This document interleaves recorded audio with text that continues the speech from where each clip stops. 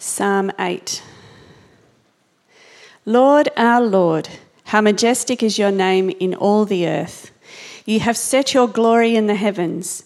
Through the praise of children and infants, you have established a stronghold against your enemies to silence the foe and the avenger. When I consider your heavens, the work of your fingers, the moon and the stars, which you have set in place, what is mankind that you are mindful of them, human beings that you care for them? You have made them a little lower than the angels and crowned them with glory and honour. You have made them rulers over the works of your hands. You put everything under their feet, all flocks and herds and the animals of the wild, the birds in the sky and the fish in the sea, all that swim the paths of the seas. Lord, our Lord, how majestic is your name in all the earth. And our second Bible reading comes from Hebrews chapter 2, verses 5 through to 18. It is not to angels that he has subjected the world to come, about which we are speaking. But there is a place where someone has testified. What is mankind that you are mindful of them? A son of man that you care for him? You made them a little lower than the angels. You crowned them with glory and honour and put everything under their feet.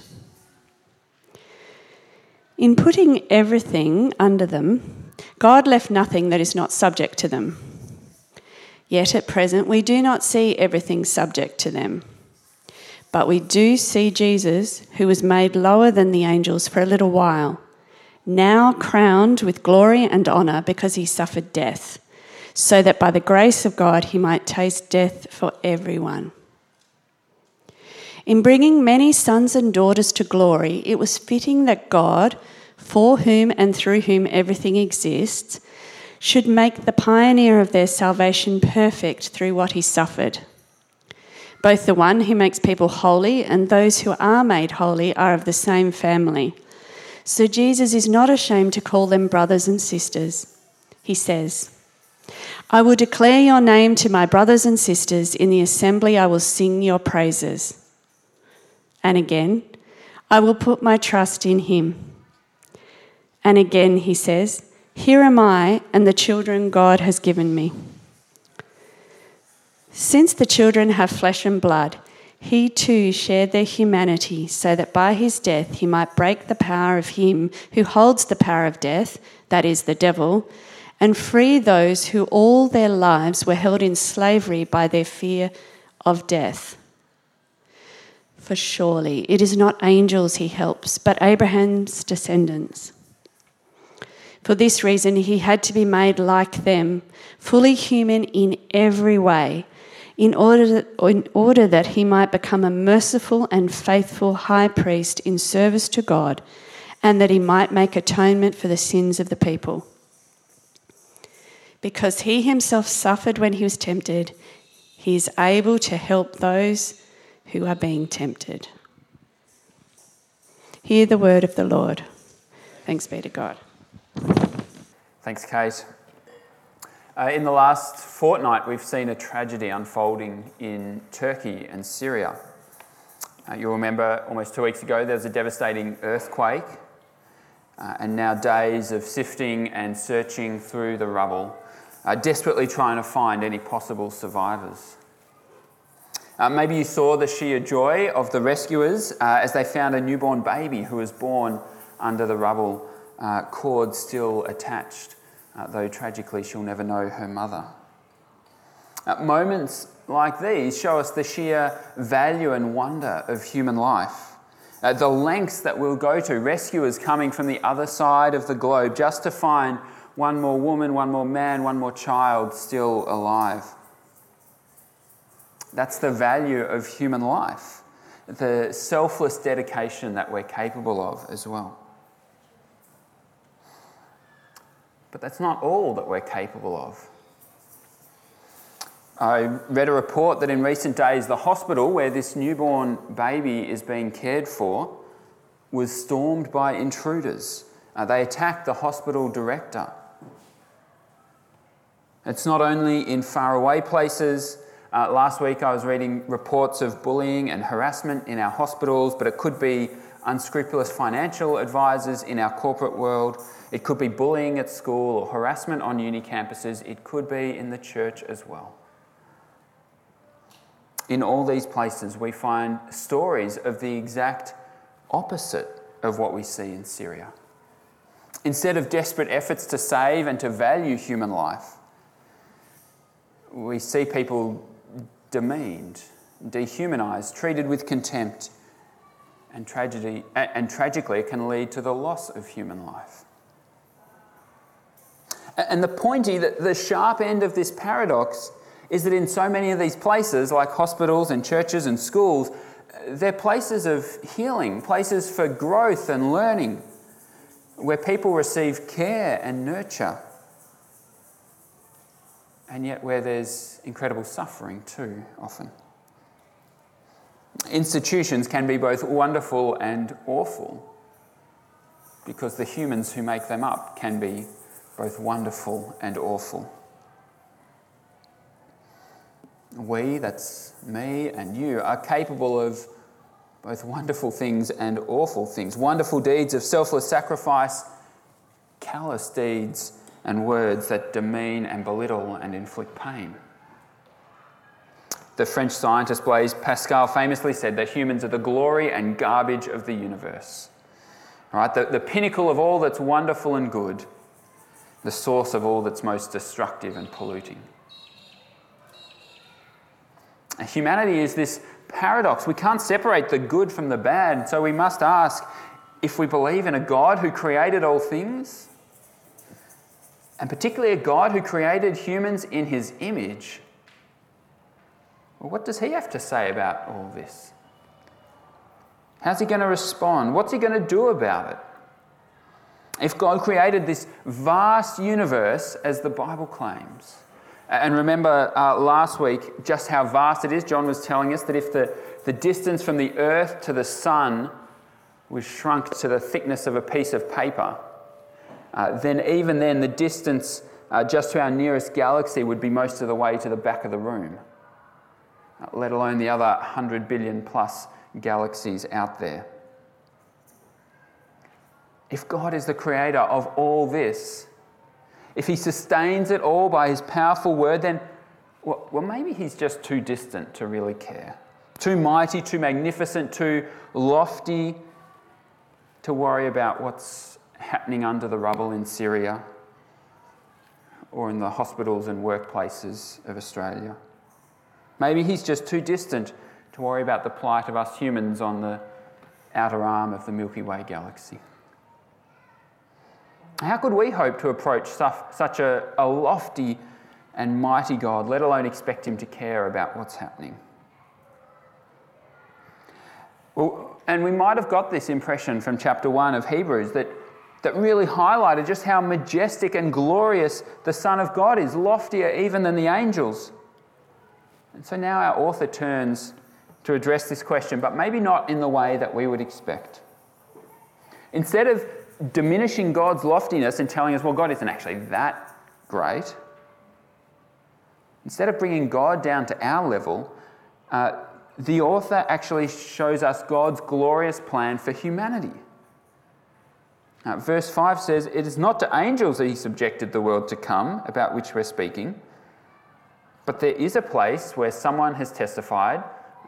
It's a great way to quote the Old Testament, isn't it? If you're not quite sure, I think it's code for, I think it's in the Bible somewhere, but I don't quite remember. Anyway, this quote does check out. It's from Psalm 8, which Kate read for us as well. It says, "What is mankind that you are mindful of them, a son of man that you care for him? You made them a little lower than the angels. You crowned them with glory and honour and put everything under their feet." Can you see what the psalmist is saying? Humans are the glory of the universe. How incredible that God would care for us. And even more, not just care, but put us in a position of authority and responsibility over all that he's made. He's crowned us with glory and honour. Yes, God is lofty, and he has given us a lofty and noble purpose as well. to reign under him, to bring the blessings of God's reign to the whole creation.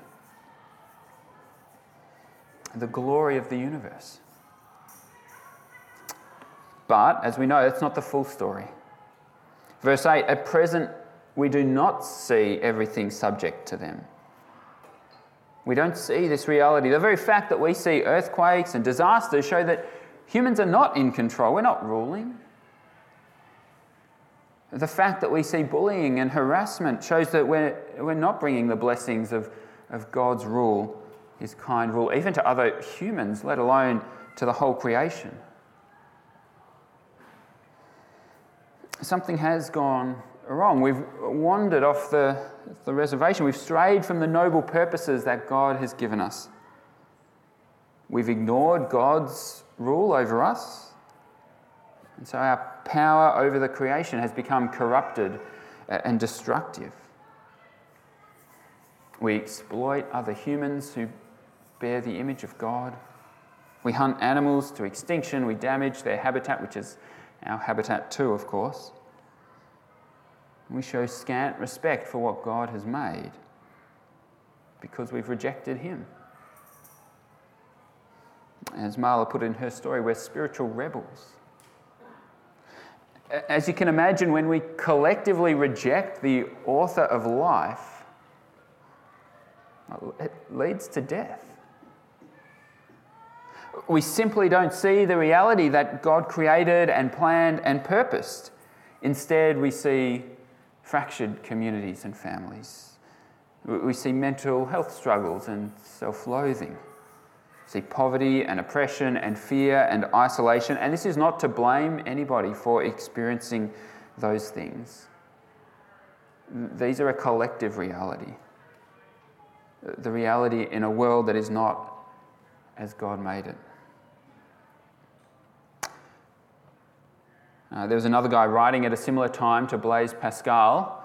Thomas Hobbes was an Englishman. He was so pessimistic about human life that he described it as solitary, poor, nasty, brutish and short. It's an inspiring guy for you. Basically, he said that humans are ruled by the fear of death. That's all that can bring us together. There's no greater good to pursue, just the fear of death to try and avoid. And so if it feels like the garbage is triumphing over the glory, maybe for you personally or in your family or your workplace, then Hobbes gets you. He's your guy.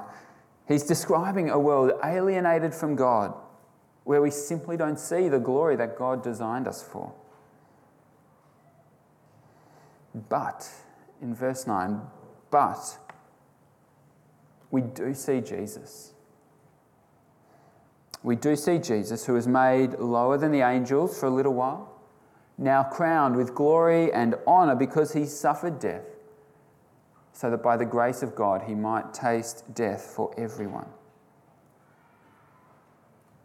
Humanity as a whole does not live up to God's purpose, but one human does.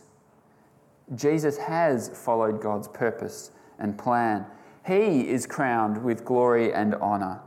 Not because he is so lofty and exalted here, we're told, but because he suffered. God's answer to the garbage of the universe is not to give up on glory, but to enter the garbage and experience it for himself. God's answer to the garbage of the universe is not to give up on glory, but to enter in and experience the garbage himself. And the life of this one truly glorious human is good news for all humanity. However mired in garbage we might be. And there's three ways, especially in this passage, that Jesus is good news for us. Firstly, he's good news because he's human, so he gets you. Secondly, he suffered, so we're free. Thirdly, because he is a pioneer, you too can reach glory. We're going to take them one at a time. Firstly, because he's human, Jesus gets you. How can I say that Jesus gets you? I don't even get you in that way, do I? How can Jesus get you? How can the God who made everything really understand what it's like to be you? Only if he becomes like you.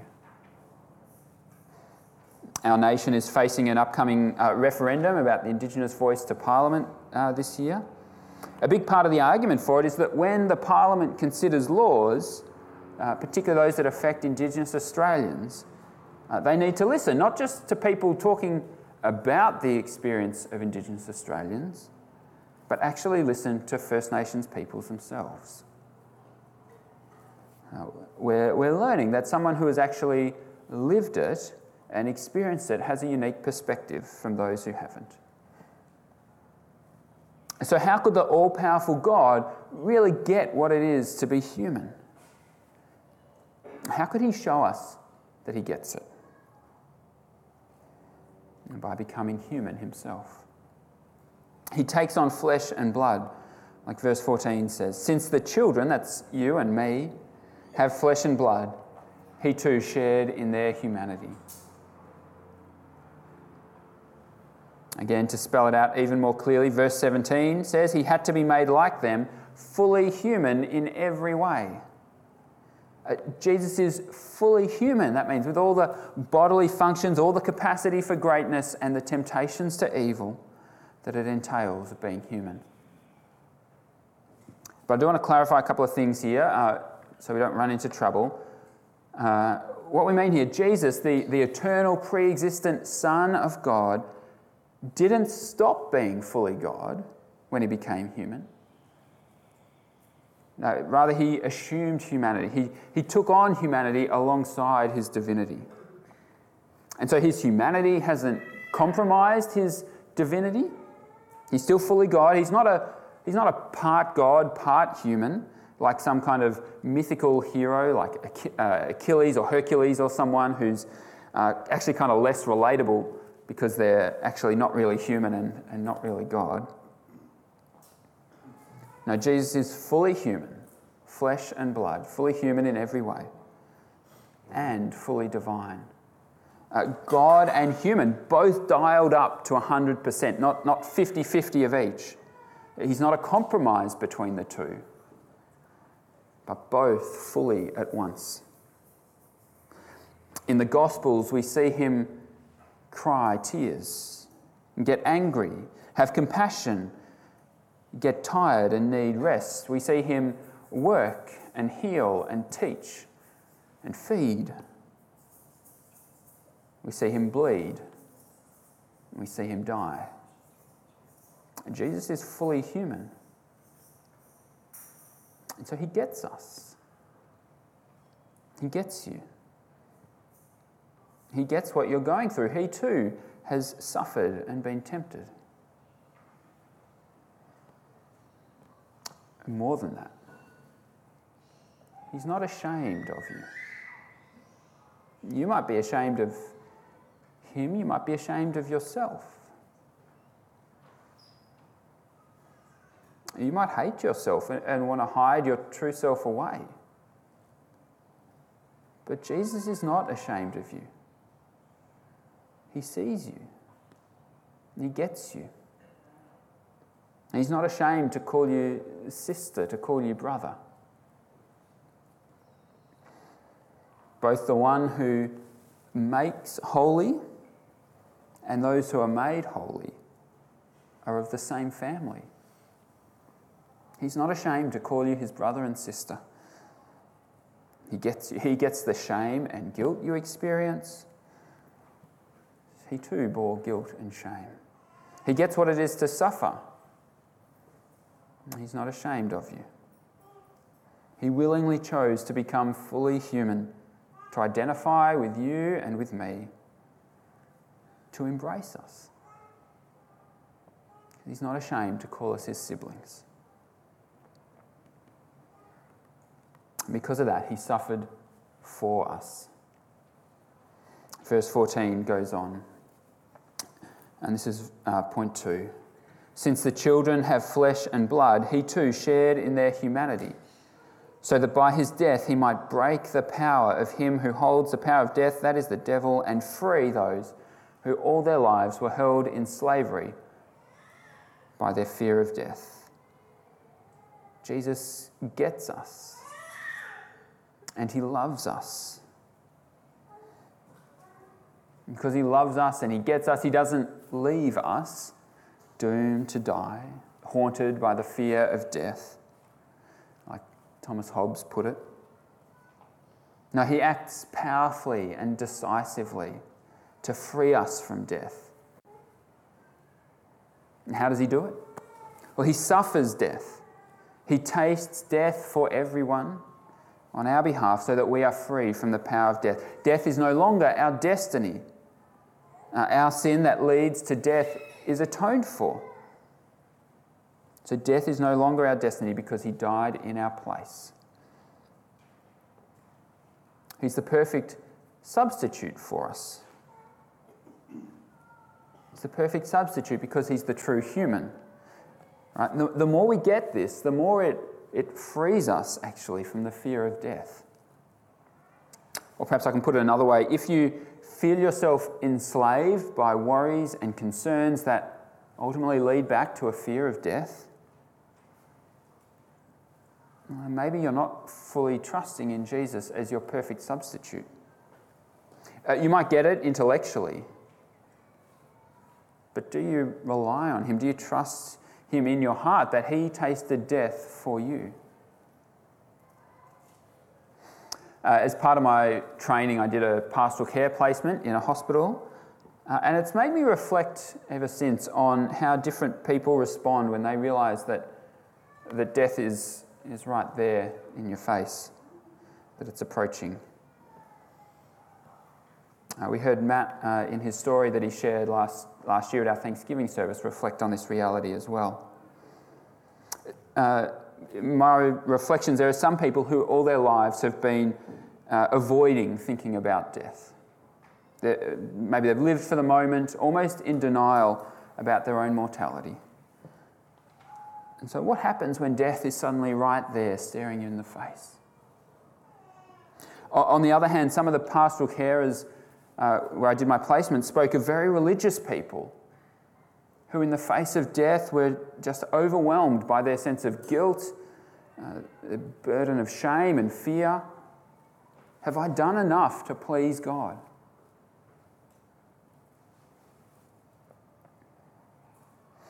What if instead of either denying death or fearing death, we trust Jesus as our substitute?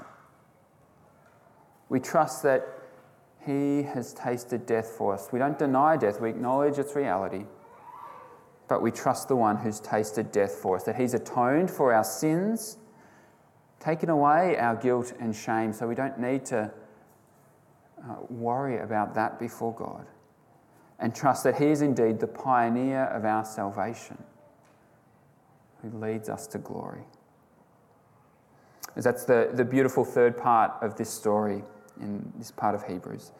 Not only did Jesus descend to become human like us, not only did he suffer death for us, now he leads us to the glory that God has always destined us for. Verse 10 says he's bringing many sons and daughters to glory. It describes him as the pioneer of our salvation. I remember being on a school hiking camp through the remote and beautiful Victorian Alps. We'd had this wonderful week of walking. Now we're only a few kilometres from base camp and a well-earned rest. But then our track begins to descend and the bush starts to get thicker and thicker on either side of us, going through kind of tea tree scrub. The path is sort of disappearing as the branches are blocking the path in front of us. And it's eventually becoming so dense that we're trying to push through and we can hardly move. We're hardly making any progress at all. We can't see more than a couple of metres in front or behind us. And I begin to feel the panic just rising in my chest. I'm meant to be helping lead this group and show the way. I don't know which way to go. And even if I did know which way, I'm not sure how long I'm going to be able to push through this bush for. We desperately needed someone to clear the path for us, to go before us, to not only show the way, but also to clear the way for us. and do the hard work for us. Or in the language of our passage, we need a pioneer. Because in the thick jungle of human life with sin and suffering hemming us in, we need a pioneer to cut a path through, to cut through our sin, to clear the way, to help us and lead us. Friends, that is Jesus, the pioneer of our salvation. He became fully human like us, so he gets us. He suffered death for us, so we can be free from the power of death. And now, because he has gone ahead and is crowned with glory, he can lead us to glory too.